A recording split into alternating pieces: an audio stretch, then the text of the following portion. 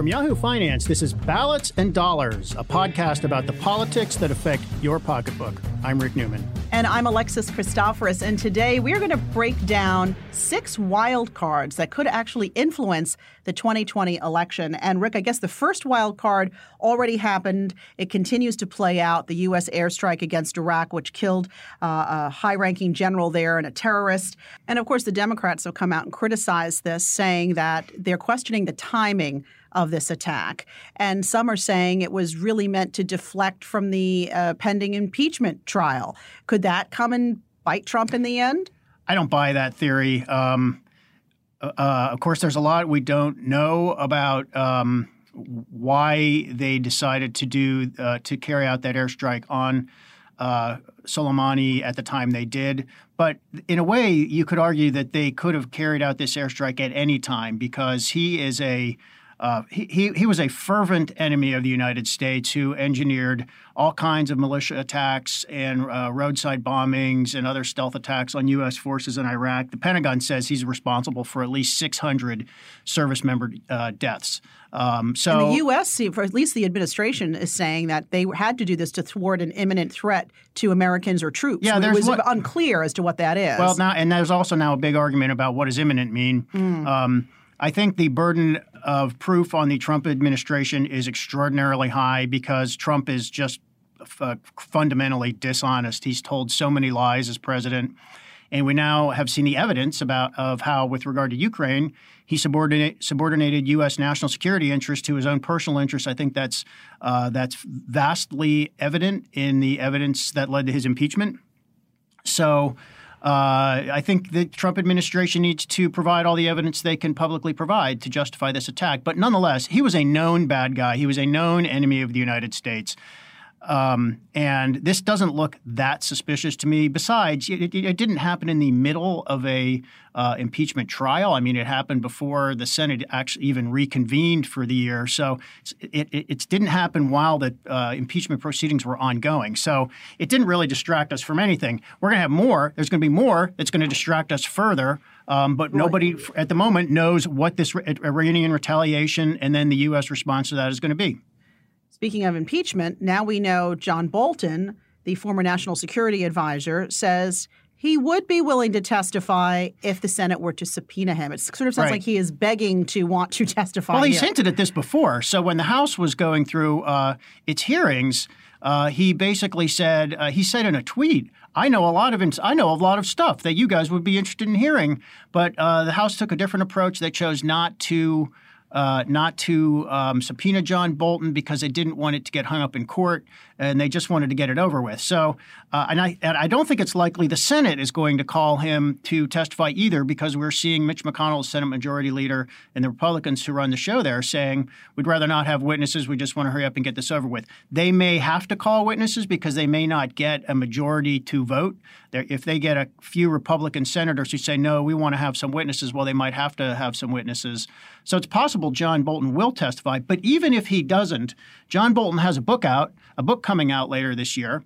That's right. That is due out for sure before the election. That's the way the Trump everybody associated with Trump seems to operate. You serve in the Trump administration for a year and a half, and you get out in time to write your book, so it's published by election 2020. Seems to be. You think there might be? So this, of course, John Bolton being the second wild card here, possibly for the election. So let's talk about might be some bombshells? Why does this matter? So John Bolton was in the middle of what Trump was doing with Ukraine. He was the national security advisor at the time. He was not the guy who was the emissary to Ukraine. He's not the one who was asking Ukraine to investigate the Bidens. That was a couple of other people, including Rudy Giuliani. But Bolton would have been in a position to eventually find out everything that was going on and know about it. So the question is, does he know something additional on top of what we already know about what happened there? Does he know anything that might be somehow more incriminating against Trump? But I think from an electoral purpose,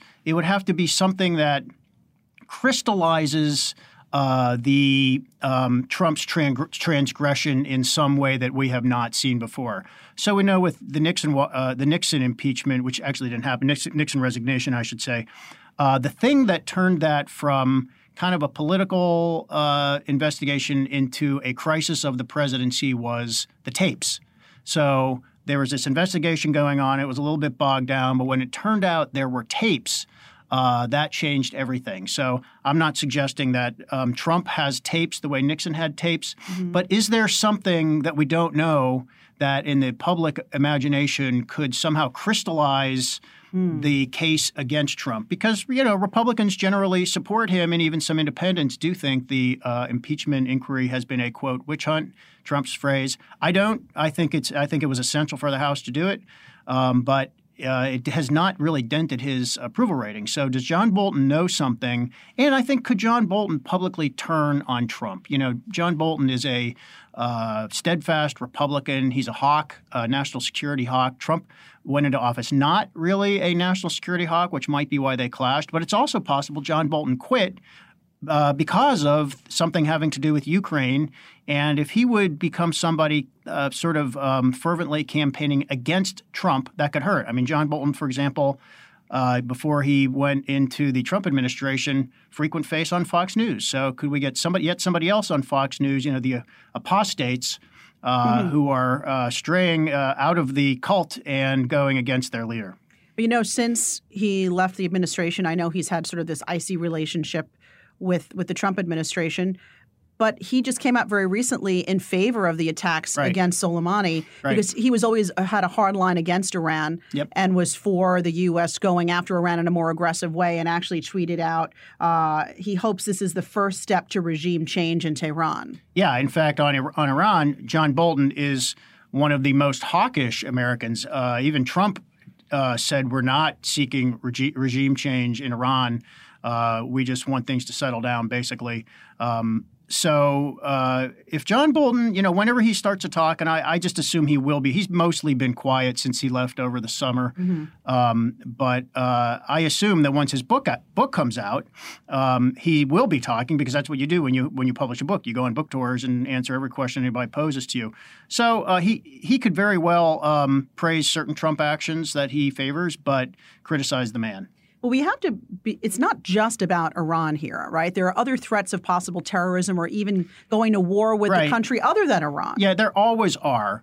So that's I'm putting that in a separate category of a possible wild card. So war or terrorism threats that are not Iran. So let's go back to Jimmy Carter's administration in 1979. I mean, it was a total surprise in 1979, that Iranian crisis, when Iran took the U.S. hostages, which it held for all of 1980, which is when Jimmy Carter was running for re-election. And that really hurt Jimmy Carter. I mean, I wasn't old enough to vote back then, thank God. But Neither was I. He got creamed, and he was very weak going into the 1980 election. Part of that was the economy, but part of it was he just could not resolve the Iranian hostage crisis. And it did not get resolved until Iran released the hostages. I think it was right after Ronald Reagan became president. Right after his inauguration. So that really hurt Jimmy Carter. That could happen anywhere in the world at any time. You look at what's going on with Trump and foreign policy. I mean, people who are serious about foreign policy do not think Trump has been effective. In fact, you can make a case that his foreign policy is in disarray, withdrawing from Syria, basically turning over Syrian territory that the Russians wanted to the Russians without getting anything in exchange for that. There's now a kind of a meltdown scenario in the Middle East. Iraq is saying they want U.S. forces out of the Middle East. There is a proxy war between Iran and Saudi Arabia going on.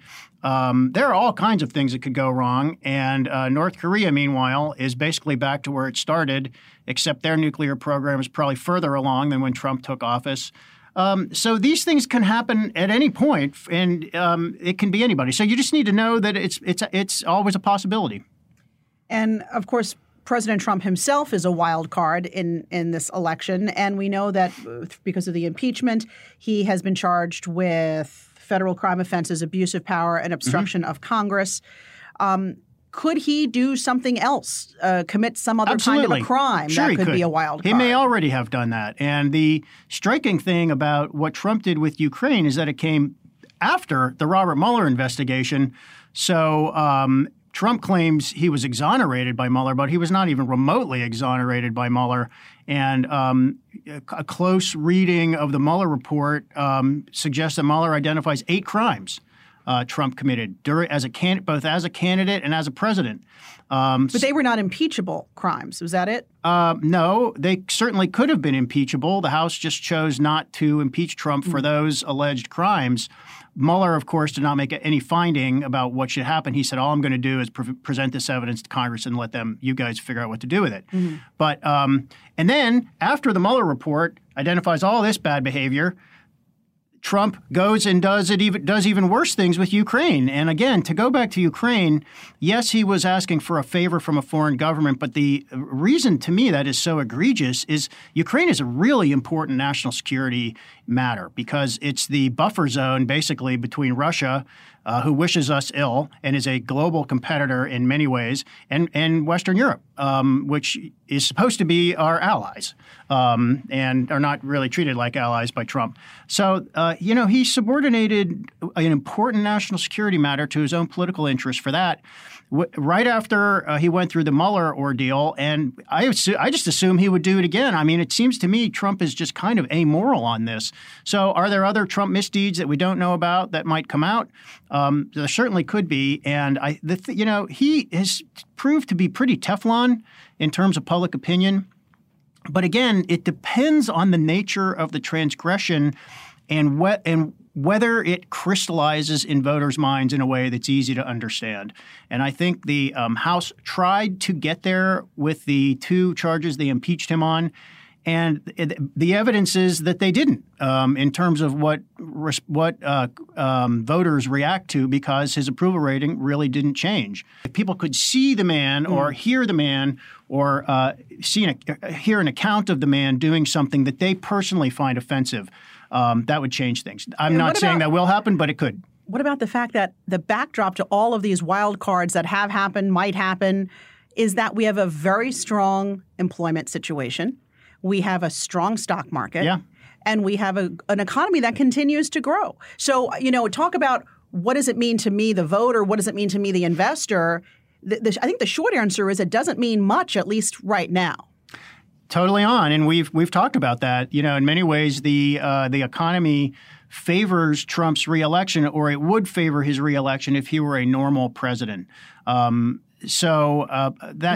normal president. Well, a normal president would be somebody with an approval rating in the 60s or higher, which is where it should be, with the unemployment rate at 3.5%. Right. And in the 11th year of a bull market in stocks, Trump's approval rating, any president's approval rating, should be in the 60s, if not the 70s. And he's in the low 40s.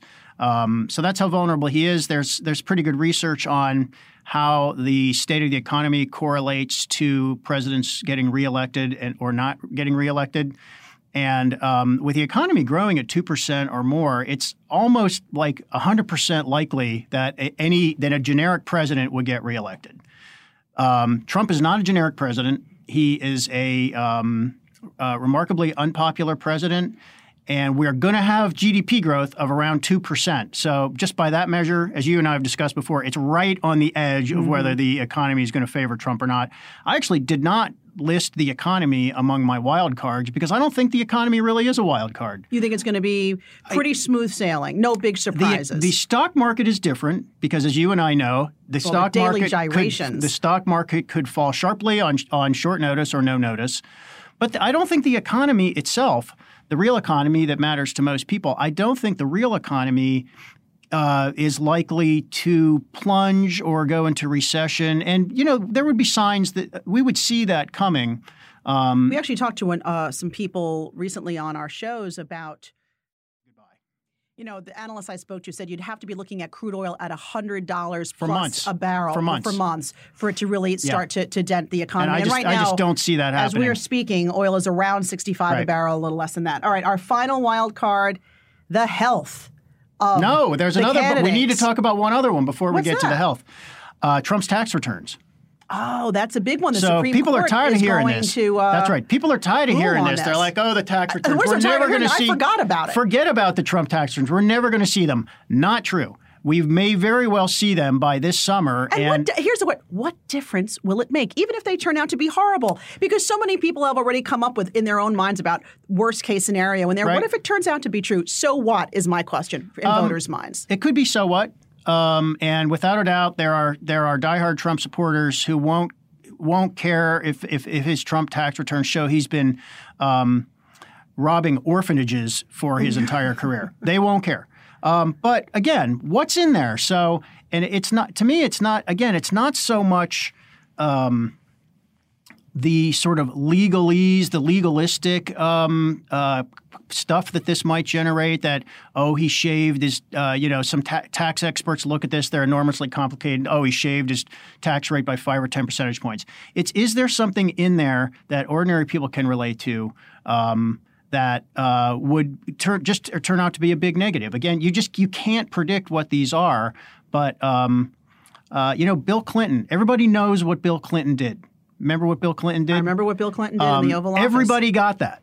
Right. It didn't really hurt his popularity at the time. Case in point. But it's something that everybody understood. He had an affair, and then he lied about it. Very easy. Ukraine, much more complicated to understand. So is there anything in Trump's tax returns? Was he taking money from the government? Is it possible that he got rebates because of the tax credits? Is there anything in there that... But is it possible that he did those things but did them legally? Because there are issues with our tax code. Sure. But if that would be his defense.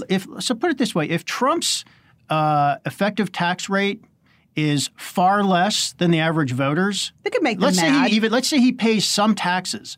But let's say his tax rate is 2% because he gets all these. I mean, it sounds real absurd, estate developers but it could do get tons of. It could easily be 2%, right. And tax experts think without a doubt, there probably are some years when he paid no taxes.